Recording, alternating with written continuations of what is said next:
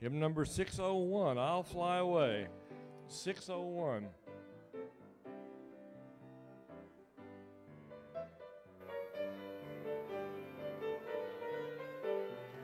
Let's stand together while we sing, I'll fly away.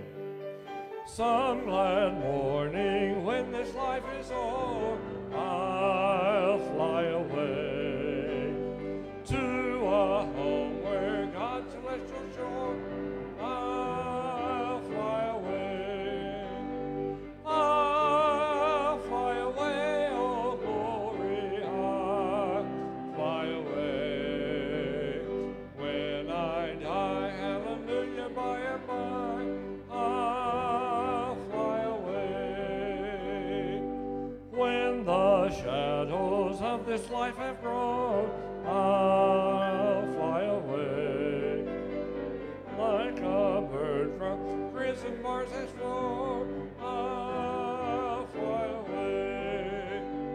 I'll fly away, oh glory, I'll fly away. When I die, hallelujah, by and by, I'll fly away. Just a few more weary days and then I'll fly away to a land where joy shall never end. I'll fly.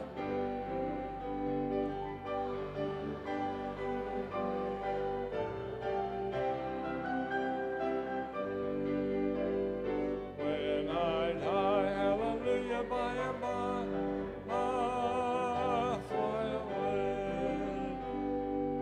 All right, tell your neighbor that's the best singing you've heard all afternoon. All afternoon.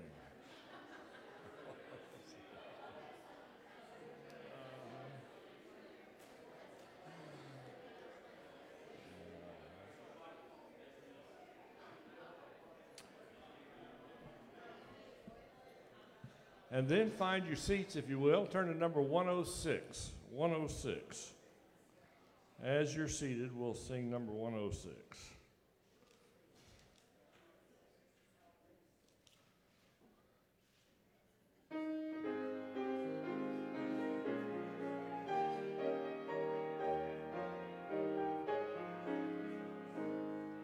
Of the themes that men have known, one supremely stands alone. Through the ages it has shown, 'tis His wonderful, wonderful love. Love is a theme, love is supreme, sweeter it grows, glory bestows, bright as a sun, ever it glows. Love is a theme,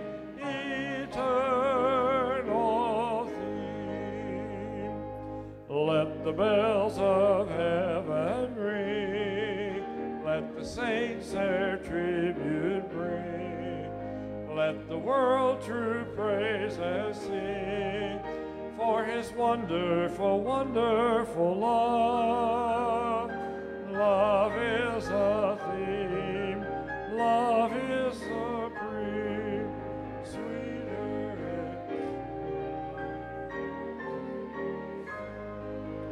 bright as the sun, ever it glows. Love is a theme, eternal theme. Since the Lord my soul unbound, I am willing all around. Pardon, peace, and joy are found in His wonderful, wonderful love. Love is a theme, love is a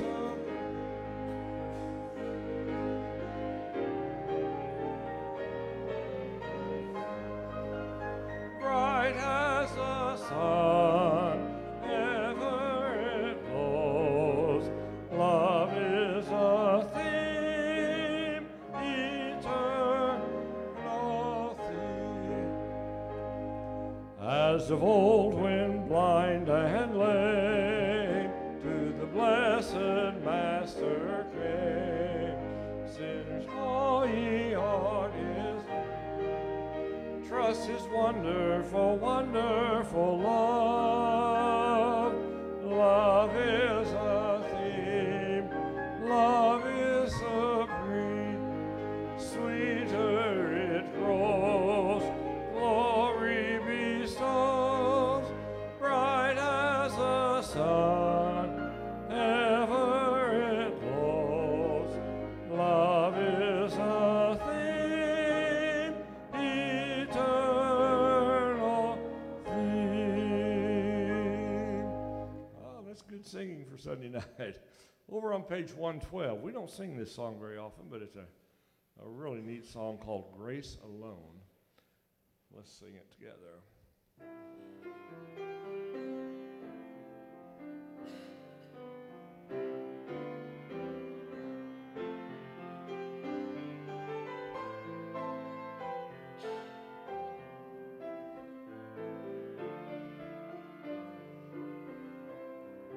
Here we go. Every promise we can make, every prayer and step of faith, every difference we will make is only by His grace. Every mountain we will climb, every ray of hope we shine, every blessing left behind is only by His grace. Grace alone which God supplies, strength unknown He will provide. Christ in us, the cornerstone, we will go forth in grace alone. Now let's stand together. Ushers, you come as we sing.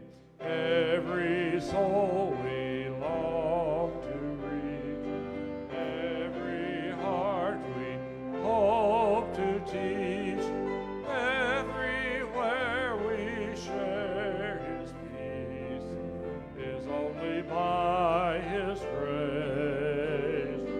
Every loving, every tear we, every sorrow turn to praise is only by His grace. Grace alone which God supplies, strength unknown He will provide. Christ in us, the cornerstone, we will go forth in grace alone. Father, we're grateful tonight for the way you bless us, take care of us. We thank you for the ability you give us to serve together in this wonderful church. I pray you'll bless the tithes and the offerings and the gifts that are given tonight, and that they'll be multiplied as we go around the world sharing the name of Jesus. We pray in His name. Amen.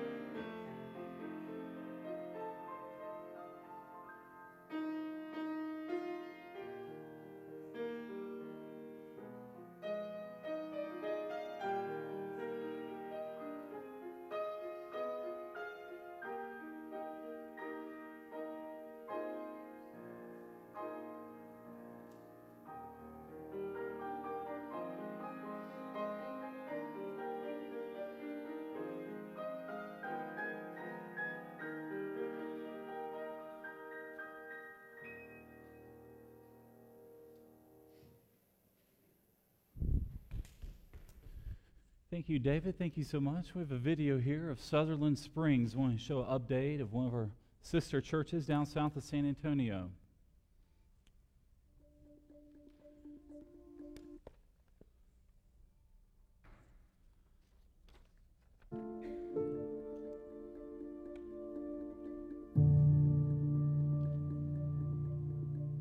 When the shooting started and we were crawling to try to get away from the bullet spraying, I was crawling on my elbows because my arm had been shot.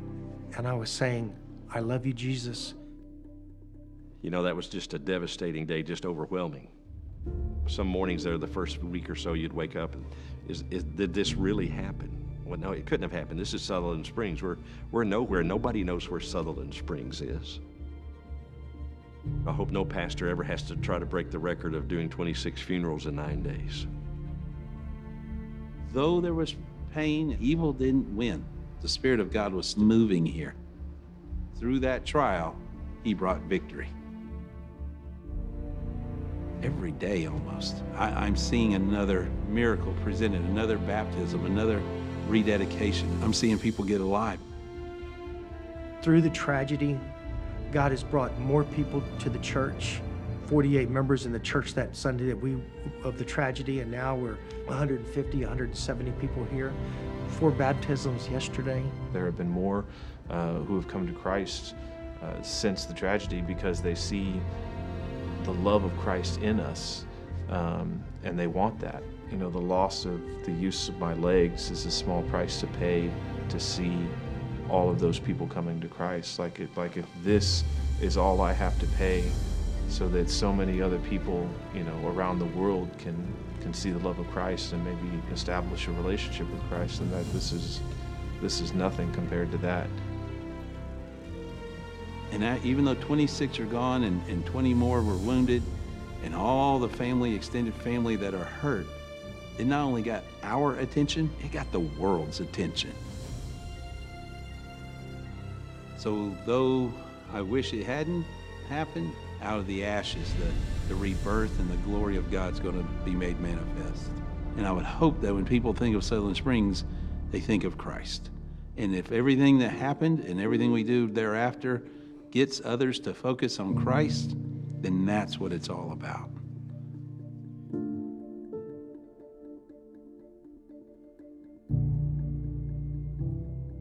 In early November of 2017, I believe it was 27 folks were killed in a church service there in First Baptist Church, which is a Southern Baptist congregation there in Sutherland Springs, which is south of San Antonio. And, it was just a small, sleepy community, and tragedy struck. So I think what was so heartbreaking about that is folks saw, hey, if this could happen in Sutherland Springs, Texas, it could literally happen anywhere. Because we're not talking about an inner city church. We're talking about just good country, good folks, just tragedy happening. They're actually planning a big revival for the 1-year anniversary. And earlier this year, we looked at bringing in evangelist Ronnie Hill. And Ronnie Hill, we're not going to do that here, but he's actually leading the big revival down there at Sutherland Springs. So we're excited to see Ronnie being a part of that, and the great things that is going to come, how the Lord can do great things even despite a tragedy. Open your Bible to the book of Luke, Luke chapter 9, verse 23 through 43. Next Sunday, we have Tom Patterson preaching the evening worship service. He will be preaching on healing. He's also going to bring with him a young man named Tyler Shields, who's a pastor in Rock Horse Baptist Church, and his wife, and they're going to sing a song or two. So this whole group went down with Brazil, with Ben Biddle and I, so they're going to be a great blessing. Some Eastern Kentucky boys coming up here and gals leading our Sunday night service. So I hope everybody's certainly here. Tom is just a fantastic speaker. You really will receive a blessing from hearing him. That's next Sunday night. 2 Sunday nights from tonight, that would be in 2 weeks, we're going to have the Voice of Praise. They're headed out. David, are y'all leaving Saturday? They're leaving Friday, and they're going on tour. Their tour is all throughout Florida, and they're a big, at first they're singing at First Baptist Church in Daytona Beach, Florida, which is a very large congregation, so they'll be singing there. But they're coming back, and they're having a homecoming concert on the 29th. So that will be their big grand finale that will be here. So that's in 2 weeks on July 29th. So that's the next a couple of so weeks schedule of what's going on here at Broadway, their evening service with that. I want to share an illustration here. I don't know if I see Brother Hurd, but I want to share just I didn't want to say it this morning, but I just some illustrations are better for Sunday nights, but just to show you, because one of the things we were talking about this morning was there in John chapter 17, how Jesus prayed for the protection of the disciples. And I want to give you an example of why that's so important. One of Brother Hurd's great ministries he has is he officiates a lot of funerals. And I want you to know the funerals are, and it's sad that it has become like this, but funerals are an opportunity to share the gospel with lost people. Because a lot of the crowd in the audience, especially if it's an unexpected death, a lot of unchurched people are there. And I just want to show you how the devil works. I was at one that he was speaking at, and he did a great job presenting the gospel. But just to show you, and I was kind of towards the back, and I was watching what was happening. Off to the side, there was some pictures of the person's life, and the funeral home allowed that to be played. It's like 200 pictures. So the whole time he's presenting Jesus, off to the side is a picture show. Now, many of you think, funeral home just right. No, this is how the devil, this is what you call distraction. This is how Satan steals when there's an opportunity for someone to really learn about the Lord, how he literally takes that away from them. I mean, I'll tell you, even cell phones, even like this morning at our church, cell phones, truly, when a cell phone rings, you just hit pause and maybe have a video because you lose, all of a sudden, people focus on that. Then, not too long ago, I was at the funeral, actually a graveside service with Brother Hurd, and I was out there, and when I got out there pretty early, waiting for the folks to show up there with him, and he was speaking, and he was going to present the gospel. A lot of the family, they didn't know the Lord. And now this is a quiet, sleepy cemetery. The moment you need to have the eyes to recognize the spiritual warfare when it happens. The moment Brother Hurd opens his Bible and starts to share about Jesus, this guy comes out of nowhere and starts cutting grass. I could not hear a word Brother Hurd said. It was just mowing the whole time. And do you know, once Brother Hurd was done finishing, the guy went on down. It was fine. It was just that opportunity when it was time to speak. It was so deafening. I almost stood up myself and went and told the guy, I said, "God, can you cut the grass?" And a few minutes later, because that is how the devil, through the spirit of distraction, he will remove from the gospel from people hearing it. Through whether it's a cell phone, whether you're at a funeral home and they just so-called forget and leave nobody's listening, Brother Hurd, they're watching the TV screen over here, or the lawnmowers cutting the grass down there. And that just shows you, that's why we have to be praying for God to protect not just ourselves, but also the message. As the message goes all out, it needs to be protected. We're going to look here at 3 different settings that have occurred here with Jesus. We are going through the Gospel of Luke in 2018. We're about to see here how Jesus tells us to take up our cross and what that means, to take up our cross today. We're also going to see here about the Transfiguration. The Transfiguration is something that is very similar to when Moses and Elijah came down and a cloud enveloped the Lord, and what that means and why that's important and why it occurred. And then we're also going to see this story here about how Jesus drove out an evil spirit, unclean spirit, a demonic spirit, and he was mad, disappointed in his disciples because they just couldn't do it. And it was almost like they were missing something, and the Lord just spoke, and of course, the person was set clean with that. So we're going to read these 3 stories here in Luke chapter 9. Then in a little bit, we're going to flip over here, Malachi chapter 4, and as well as Exodus chapter 40. Luke 9:23. I want you to follow along your Bibles here. It says, "And then he said to them, 'If anyone wants to follow after me, let him deny himself, take up his cross daily, and follow me. For whoever wants to save his life will lose it, but whoever loses his life because of me will save it. For what does it benefit or profit someone if he gains the whole world and yet loses or forfeits his soul or himself? For whoever is ashamed of me and my words, the Son of Man will be ashamed of him when he comes in his glory, and that of the Father and the holy angels. Truly I tell you, there are some standing here who will not taste death until they see the kingdom of God. So what's happening here is Jesus starts out this message, and he's making it very clear. If you want to be my disciple, if you want to come after me, if you want to follow the Lord, and a lot of folks certainly sign up and they want to follow Jesus, he gives 3 requirements. He makes it very clear. He says in verse 23, they have to do, number 1, they have to deny themselves, himself. Denying yourself means we live in an incredibly selfish culture. All of us here, if we're honest with ourselves, we're selfish. We want our way. We want what is best for us. We're always thinking, what do I want to eat? Where do I want to go to church? What do I want to do today? Where do I want to go on vacation? Me. I mean, that is the evidence of the sinful nature. That is about me. And Jesus said, being a follower of Christ, being a disciple, you have to practice self-denial. That is where you say, God, I'm not going to do what I want. And then if I don't do what I want, I'm not going to go complain about it and gripe and complain. There are times that you have to do things. You are expected to do things. The Lord wants you to do things. And truthfully, if you're honest with yourself, you would never do these things. If it was just you picking, you would have no desire whatsoever to do these things. But because you love the Lord, you're going to be a disciple and follow after Him. That's what it means to self-denial. This is something that is rampant today. We live in a very selfish culture.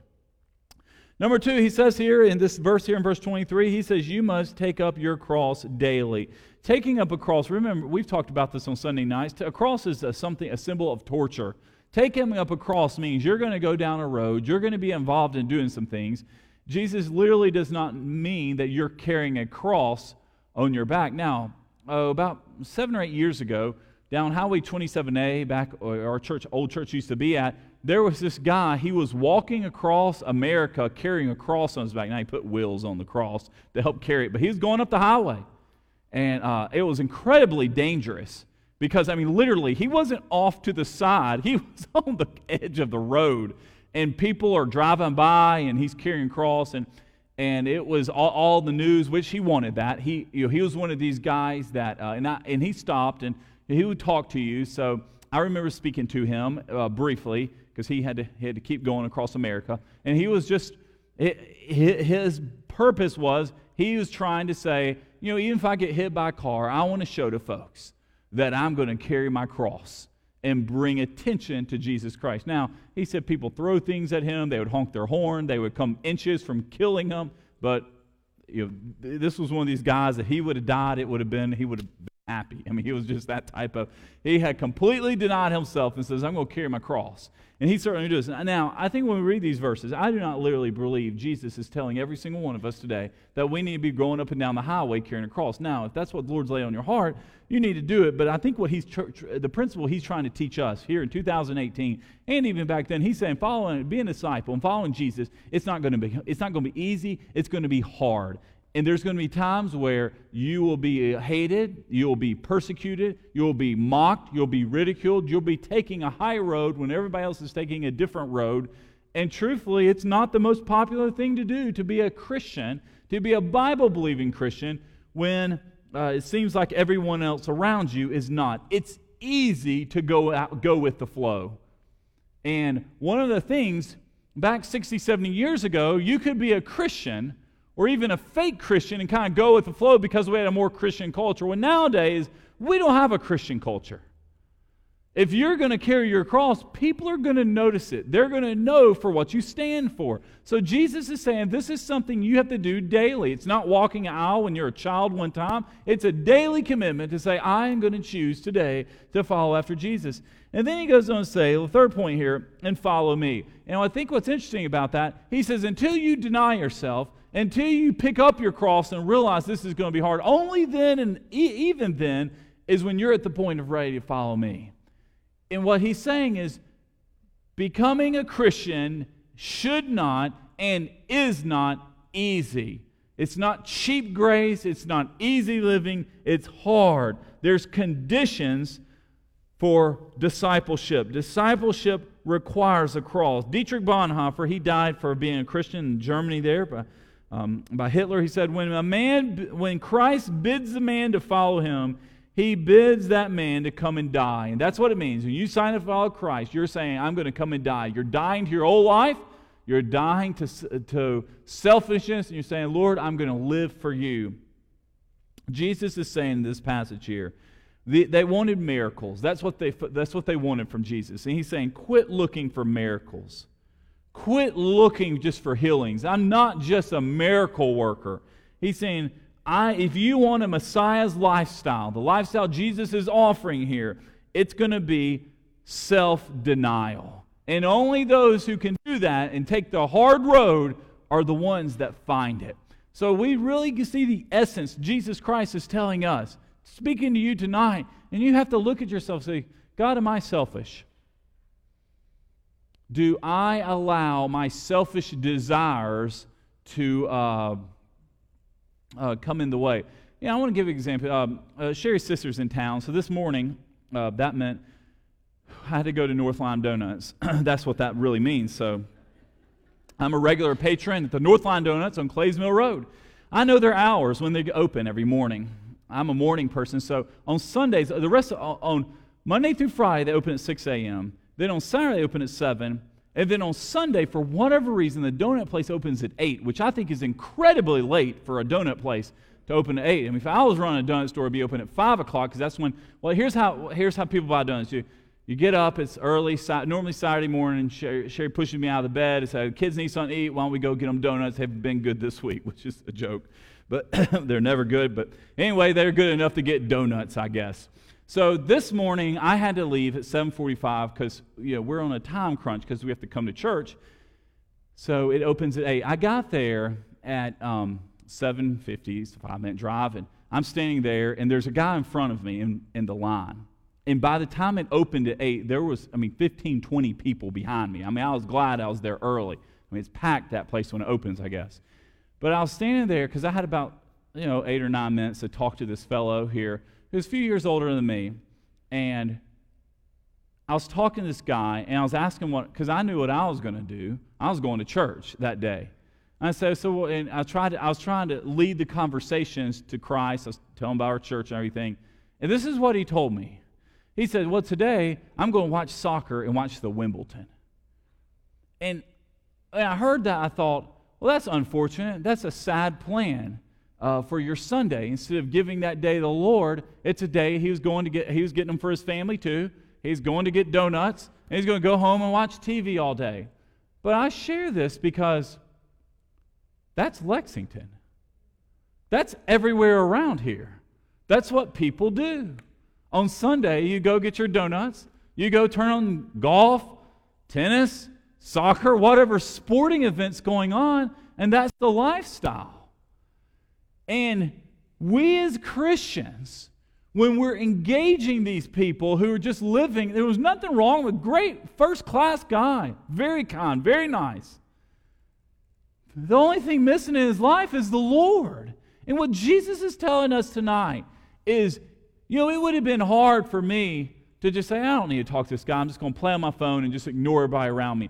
But being a disciple, taking up your cross, denying yourself, saying, I'm going to engage this man, or at least try to engage this man in a conversation about the Lord, about Jesus, about the gospel.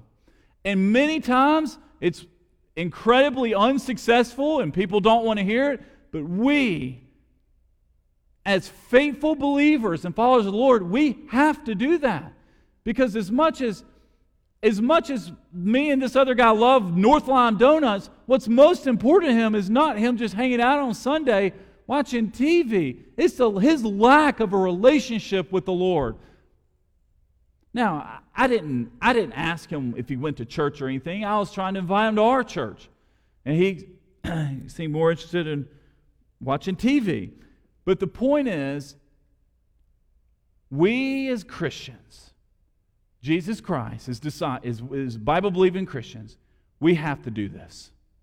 Jesus Christ is expecting you to be a soul-winning disciple of Him. That's what He's saying here. He says this is not going to be easy. And 99% of the time, you will get rejected. But there will be times where you will witness somebody, or you just invite them to church, or tell them about Jesus, and they will listen, and God will open their heart.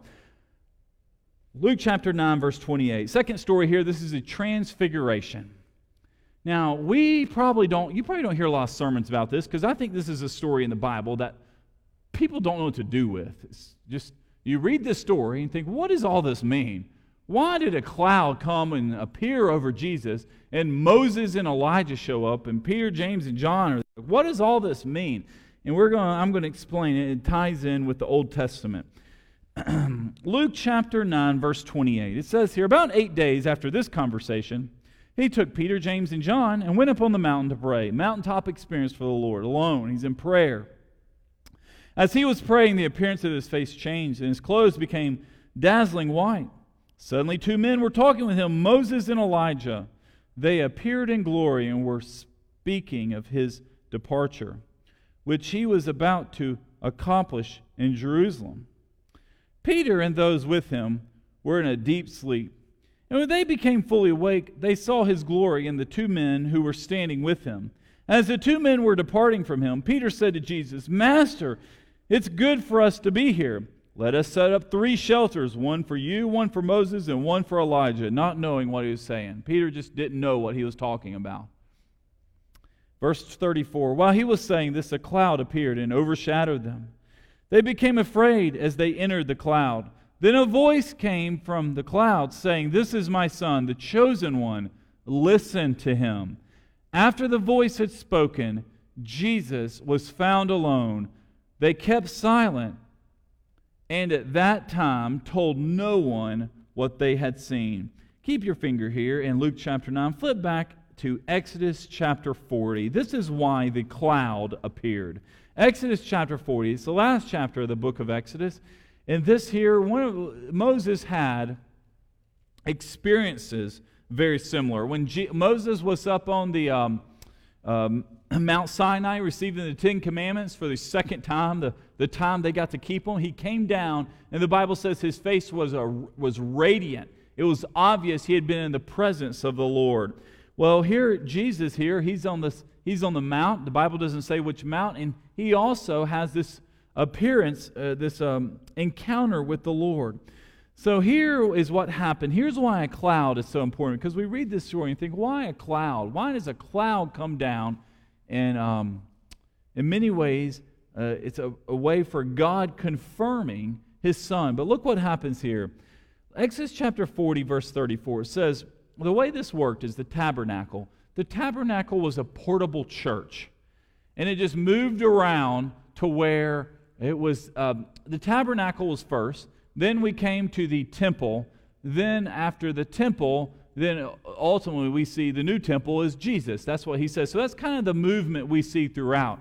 So here we have this tabernacle, and it moves with the cloud.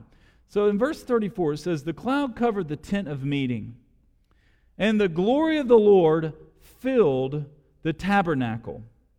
Moses was unable to enter the tent of meeting because the cloud rested on it, and the glory of the Lord filled the tabernacle. And this is what's interesting about this tabernacle. The Israelites set out whenever the cloud was taken up from the tabernacle throughout all the stages of their journey. If the cloud was not taken up, they did not set out until the day it was taken up. For the cloud of the Lord was over the tabernacle by day, and there was a fire inside the cloud by night, visible to the entire house of Israel throughout all the stages of their journey. So what happens? This is how the Israelites moved around the desert. They followed a cloud by day, and then they followed inside this cloud at night. It was a burning fire, and that was the presence of God. And what happened when it appeared, they're confirming, Moses built this tabernacle, and the cloud came down and said, this is where my presence will be. This is where they would offer the sacrifices at. So this is the beginning of this tabernacle. So what happened is the Jewish folks understood that Moses, he was their leader. He led them to build the tabernacle, and God is confirming to Moses and all the Israelites that that Moses is my leader, and you need to listen to him and follow the cloud where it goes. Well, here Jesus, he's also up on a mountain, and a cloud comes down to confirm, this is my son. You need to listen to him. Flip over to Malachi chapter 4. Many of you ask, say, why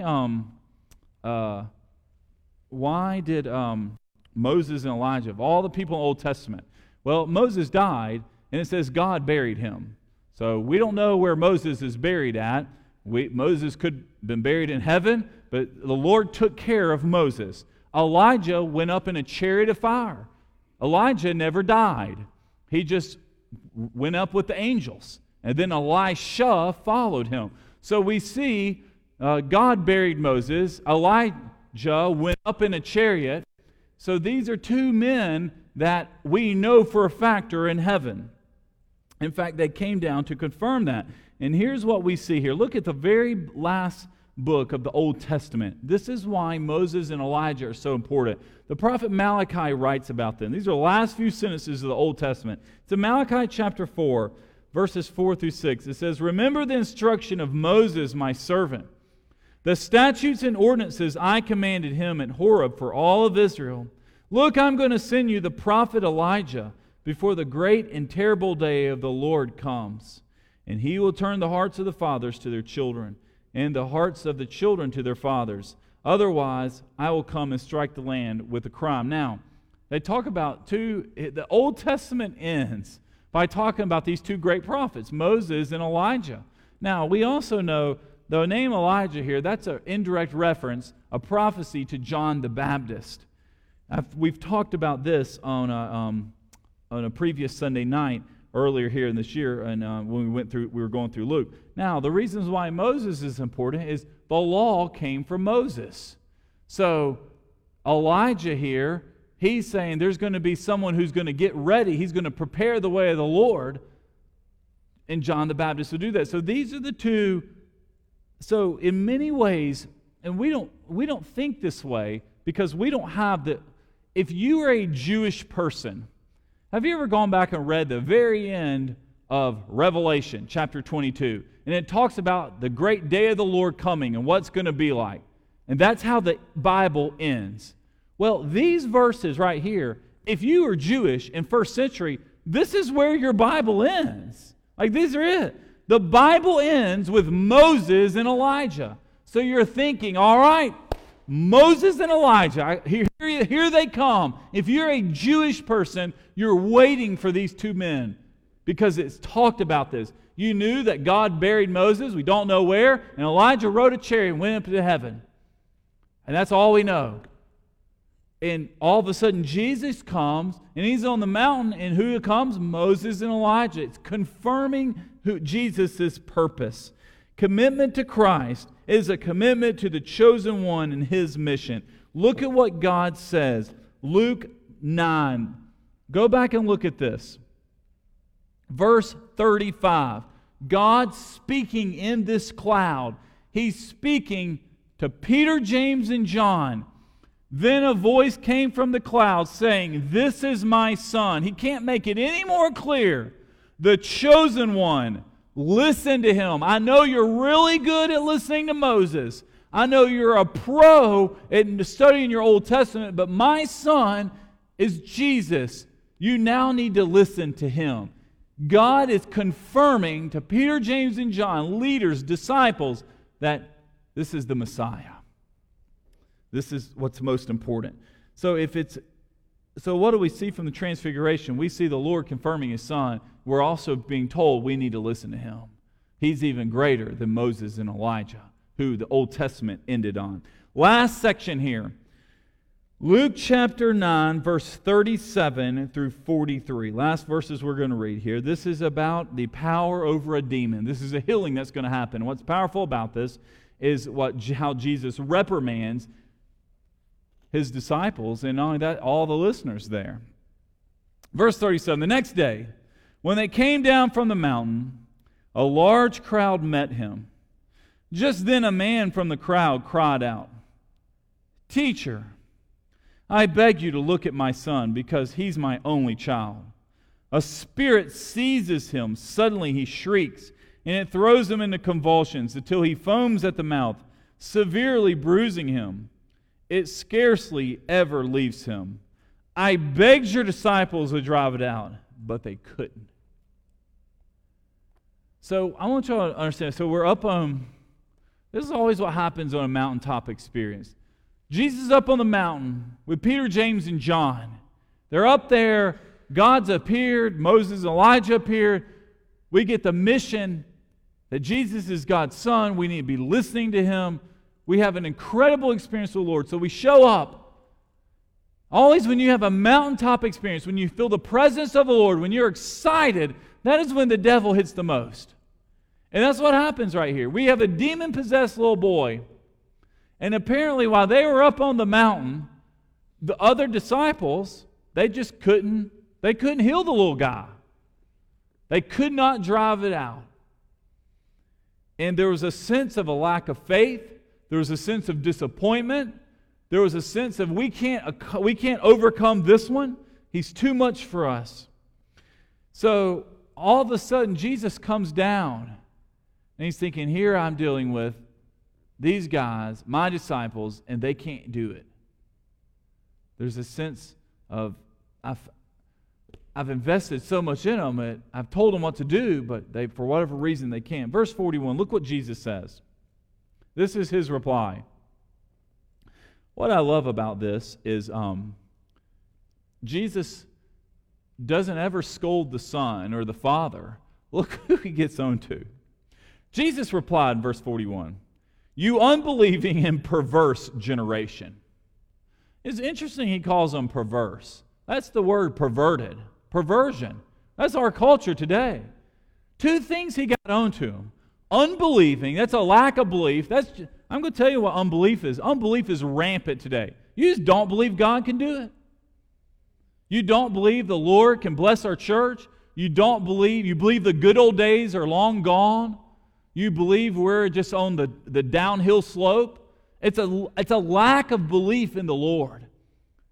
And He looks at His disciples and says, I know you don't believe it. And not only that, you're perverse, meaning you are morally corrupt. You have sin in your life. That is why they could not drive out this demon. That's why they couldn't set this little guy free, because they didn't believe they could do it, and they had unconfessed sin in their life. So that's right off. He goes after that generation. Jesus just described our generation. We live in an unbelieving and perverse generation. Nothing has changed.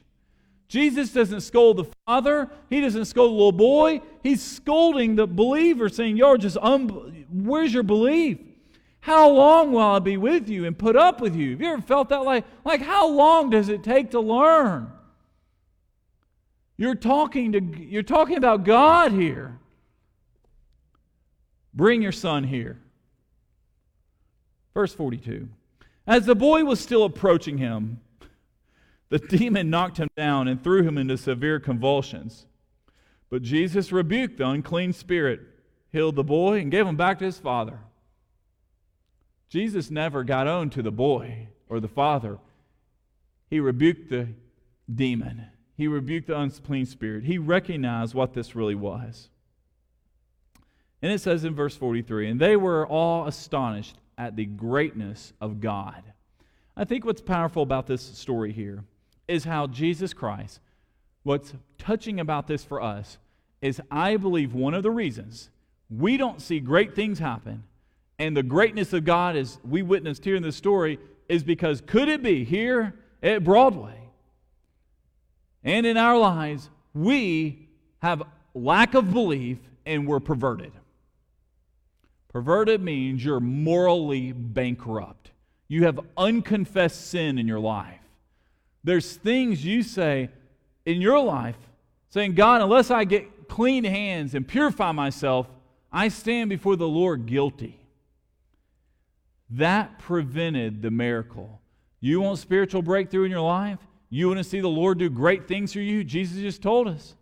You need to have the belief and you need to have clean hands. Clean hands and clean heart, and just watch the Lord work. What do we see in these stories here? Jesus Christ telling us tonight, you need to take up your cross. That's self-denial. That means he's saying it's going to be hard. It's not an option, it's required. The transfiguration, we see the Lord telling us we must listen to Jesus Christ. We learned this morning in John 17:17, we are sanctified by God's Word. Do you want to be made pure and clean? Only God's Word can do that. And not only that, here Jesus tells us, you are an unbelieving and perverse generation. The same generation, the same evil spirit that existed back then, 2,000 years ago, is rampant today. Nothing has changed. Sin is still sin, the devil is still a distractor, and we are constantly battling as believers against this unbelief. People just don't believe. And perversion.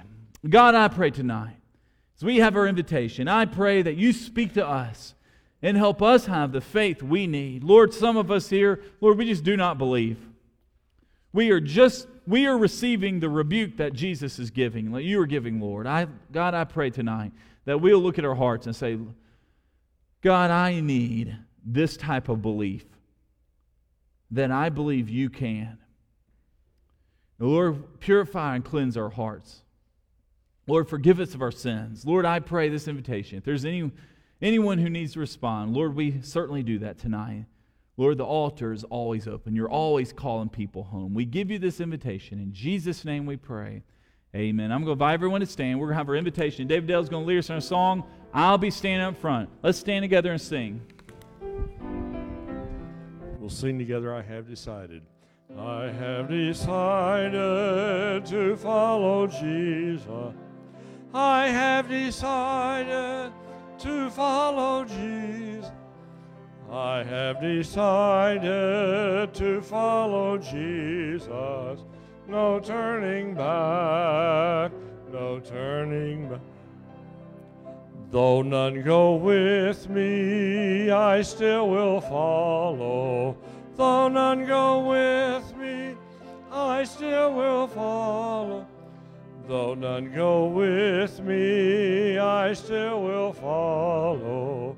No turning back, no turning back. Everybody, we have our bi-monthly business meeting tonight. So I want you to stay. You should have 6 handouts. If you got here and you don't say, Dan, where are the handouts at? They're over there in the corner. So these are 6 handouts. We'll be starting in a few minutes our business meeting.